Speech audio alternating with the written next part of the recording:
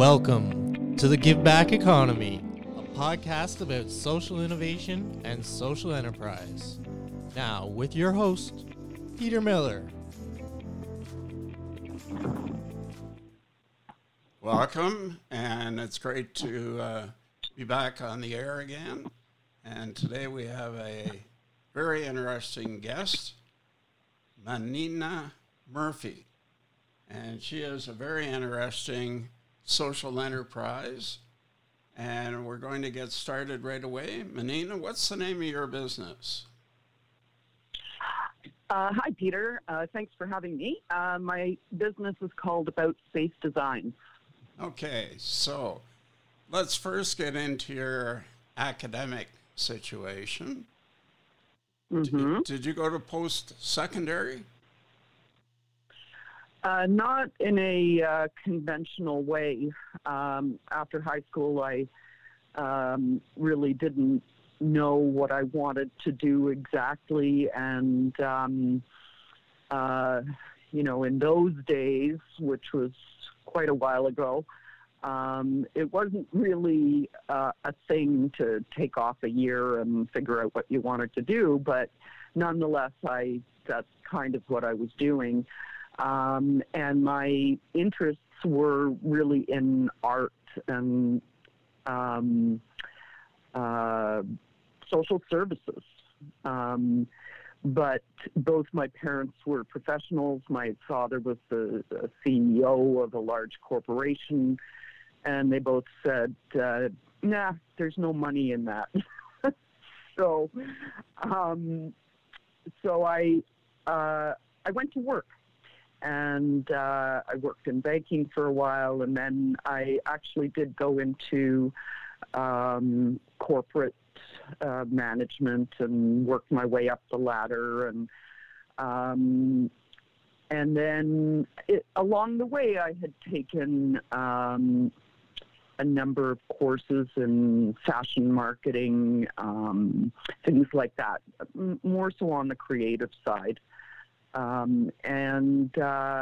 Fast forward.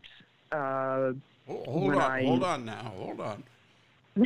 Let's go back to your work experience. You work for a bank. I did. In what area? I worked in the Royal Bank in Montreal, which is where I'm from, and I worked in their security section, and it was really just an entry-level position. But that was something that I just really couldn't get into, very dry. So I ultimately left that position and went to work in a corporate workplace, and again started at entry level, and then worked my way up to operations and customer service manager. Okay. So that went on for a while. And then what was your next step? Well, I had 2 kids, and after my second one, I decided that this just wasn't really where I wanted to be anymore, and I left that position. Just kind of did, contract work from home while looking after the kids. Then I had my third child, and I happened into an opportunity to do a creative project, which was a commercial decorating for a mall. And that was kind of where I had my aha moment. And that was when I started to pursue interior design. So how did you come up with the name of your business? Well, it really was a bit of a brainstorming with a couple of friends, and my philosophy really, and when I kind of looked around, what I saw was a lot of professionals in that industry were kind of more about their style than the client's style, and I didn't want to do that. I wanted it to be about your space and about you, and so that's kind of how that came about. Okay, so let's dive a little deeper. What is it that you do? You work with residential and commercial clients? So, residential, commercial, professional workspaces. And up until about, I would say, a year and a half ago, I really didn't, it was more of a part-time effort, and I always felt like there was something more to it for me than just sort of the fluffy stuff, fabulous throw pillows and, gorgeous rugs. For me, there was more of an emotional connection. So I pursued some professional development in that area, and which applies again to residential, commercial, office workplaces, that kind of thing. But I started to pursue evidence-based design. Well, that's an interesting term. What does that mean?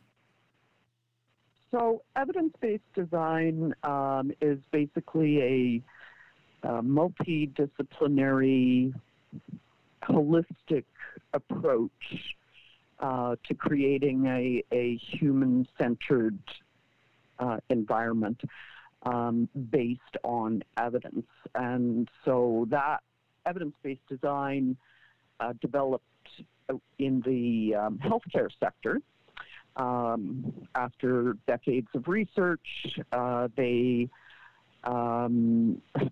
have proven science that says the built environment has a profound impact on mood and behavior, and in the healthcare sector, was the exciting thing for them was improved patient outcomes. And so that started to, generate a lot of interest. And so there are some countries, a lot of it in the U.S., not so much in Canada, use evidence-based design in new facilities and redesign of other areas. And in particular, it's very significant to their psychiatric units, mental health units. And so, I looked at that as an opportunity to bring that into other domains. So you also have a give back component to what you're doing. Can you talk about that a little bit? Yeah, so my personal kind of passion, where my heart is for at-risk youth. And right now I'm working with Blue Door Services for their transitional housing for youth, for boys, to renovate, if you will, that house. And the reason being is that I feel very strongly that the environments that you see in most nonprofit buildings and home, environments is really just kind of thrown together because there's no budget for things like that. It's never really been given any importance or priority. But in fact, it has such a significant influence, and the way that the current environments are really is lacking in any kind of sort of supportive or restorative, elements that support healing, and in fact, more so it reinforces the stigma around homelessness, and because it says you're not worth putting more into this, and so my goal was to provide a restorative and supportive environment in an integrative way for the clients at Kevin's Place. So for those listeners who don't know, Kevin's Place is one of the buildings at a homeless shelter operation just north of Newmarket. So, Nina, if we could take that forward, would that also apply, or could that apply to jails? Oh, gosh, yes. In fact, some of the challenges in correctional facilities, of course, is behaviors and managing that population. And really the environment has so many environmental stressors that it just agitates and creates more sort of undesirable behavior, because there really is nothing that takes that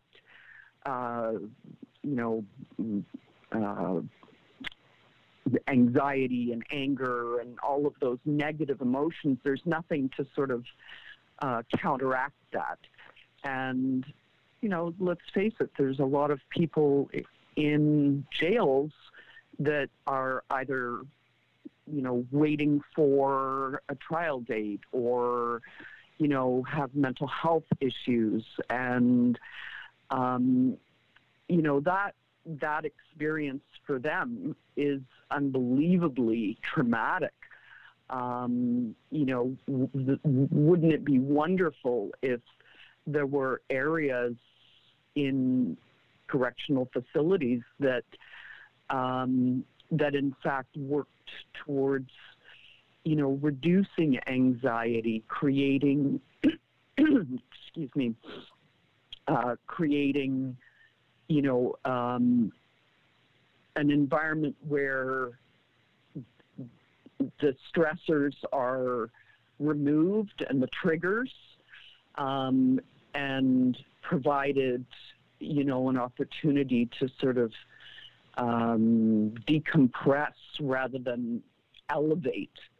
So I think there's tremendous possibilities, not only for the people that are incarcerated, but should equally be provided for the staff, because that's a pretty stressful environment to work in. And, I don't know what their staff rooms look like, but I don't imagine, that's a place where they would go to recharge their batteries.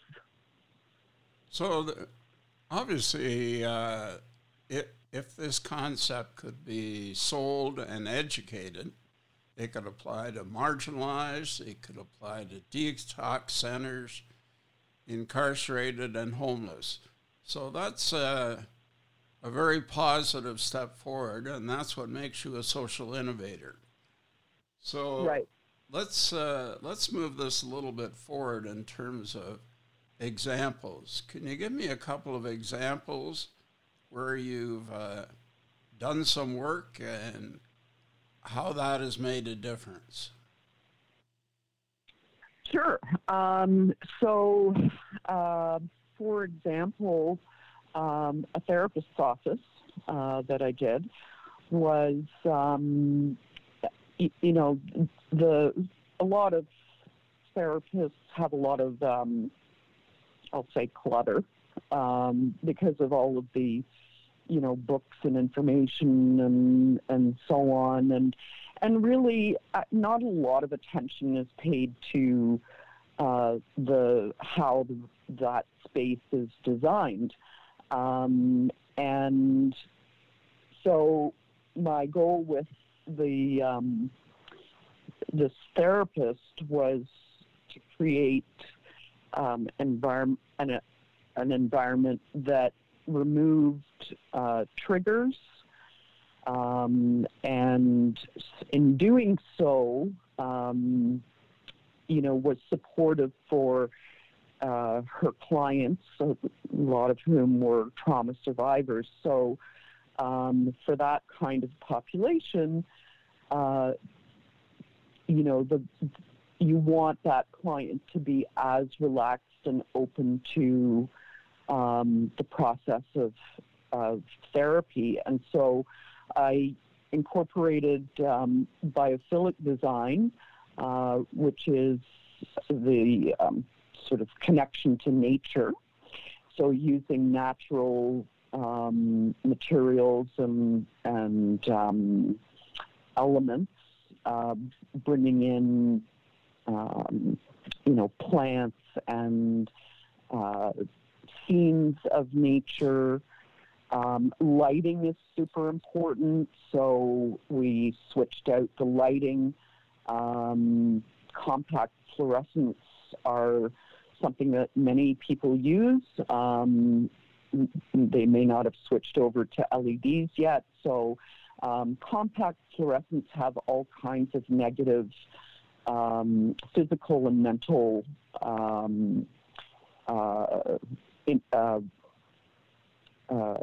what's the word I'm looking for? Side effects. And so that was super important as well. The placement of furniture is another thing, especially for trauma survivors. It's a really key strategy in making that person feel safe. And so that safety component is huge for that kind of client.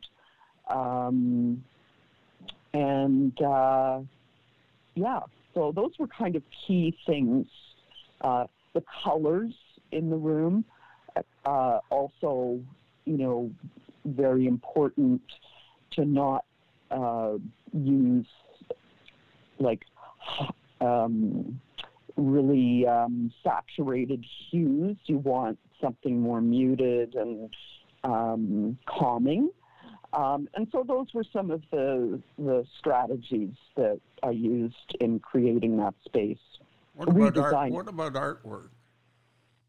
So artwork is super important, and that kind of ties into the biophilic design, because when you have representations of nature, so whether it's like a landscape or a forest scene, or a scene with water, those are all proven to reduce anxiety, slow the heart rate.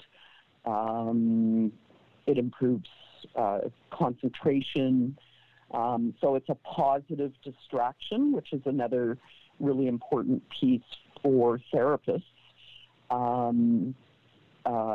And so that kind of artwork is really important, as opposed to, what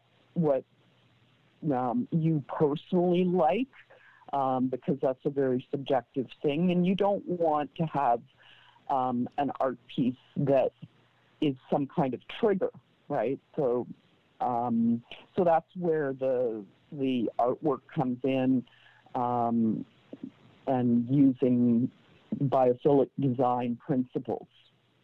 So let me really throw you a curveball and see how you would handle this one. No. A community of faith, whether it's a mosque, a synagogue, a church, a parish, how could you use your approach in those types of situations?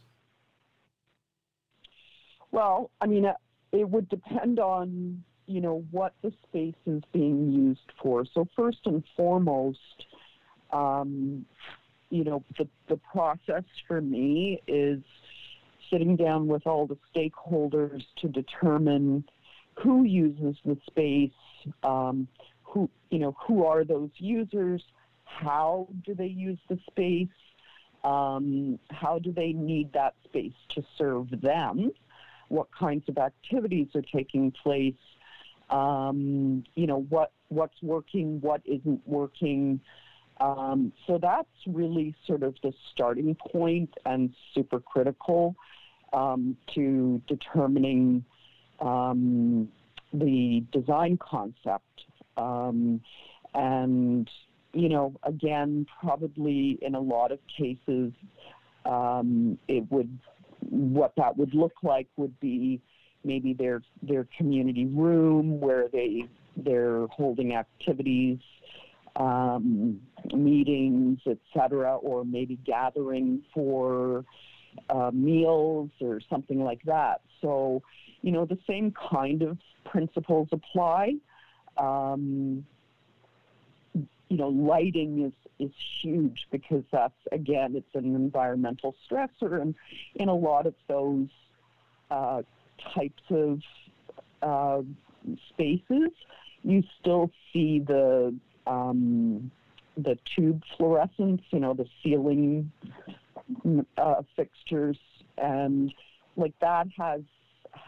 that's a huge thing. So, those types of, the same type of strategies would apply, but it really is determined by what serves those users. So, a holistic and human-centered approach to that.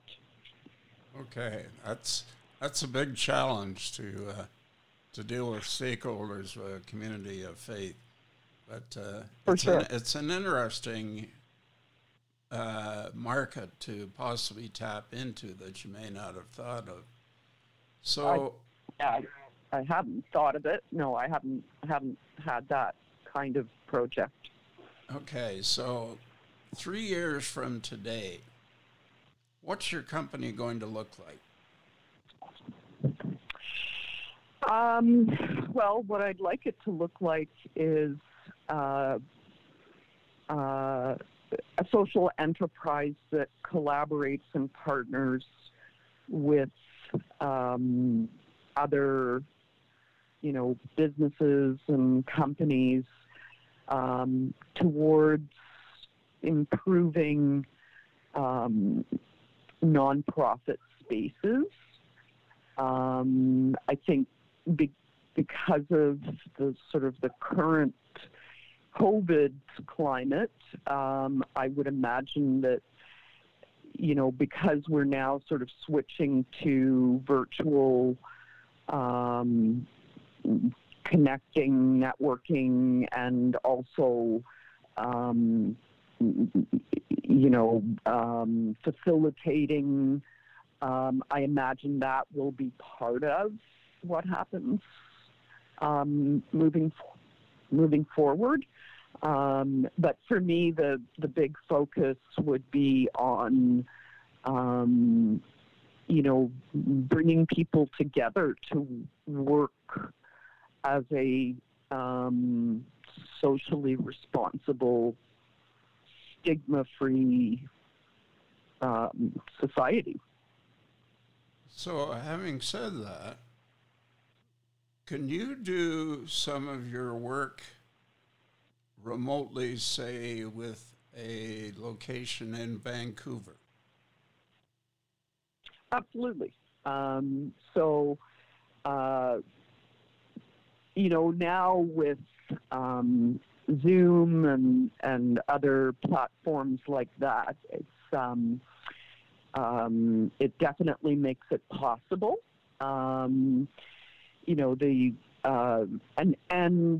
Once you've seen the space in terms of doing,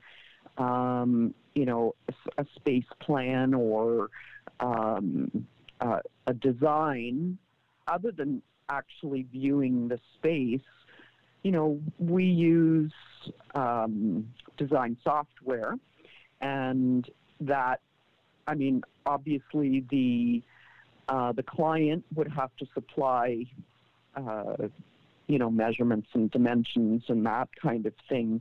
But once you have that, you can, use the software, share that virtually. It really doesn't matter where you're located geographically. Okay, well, that's terrific.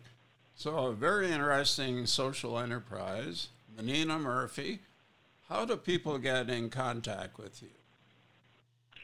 So my website is www.aboutspacedesigns.com, and I'm also on Facebook and Instagram.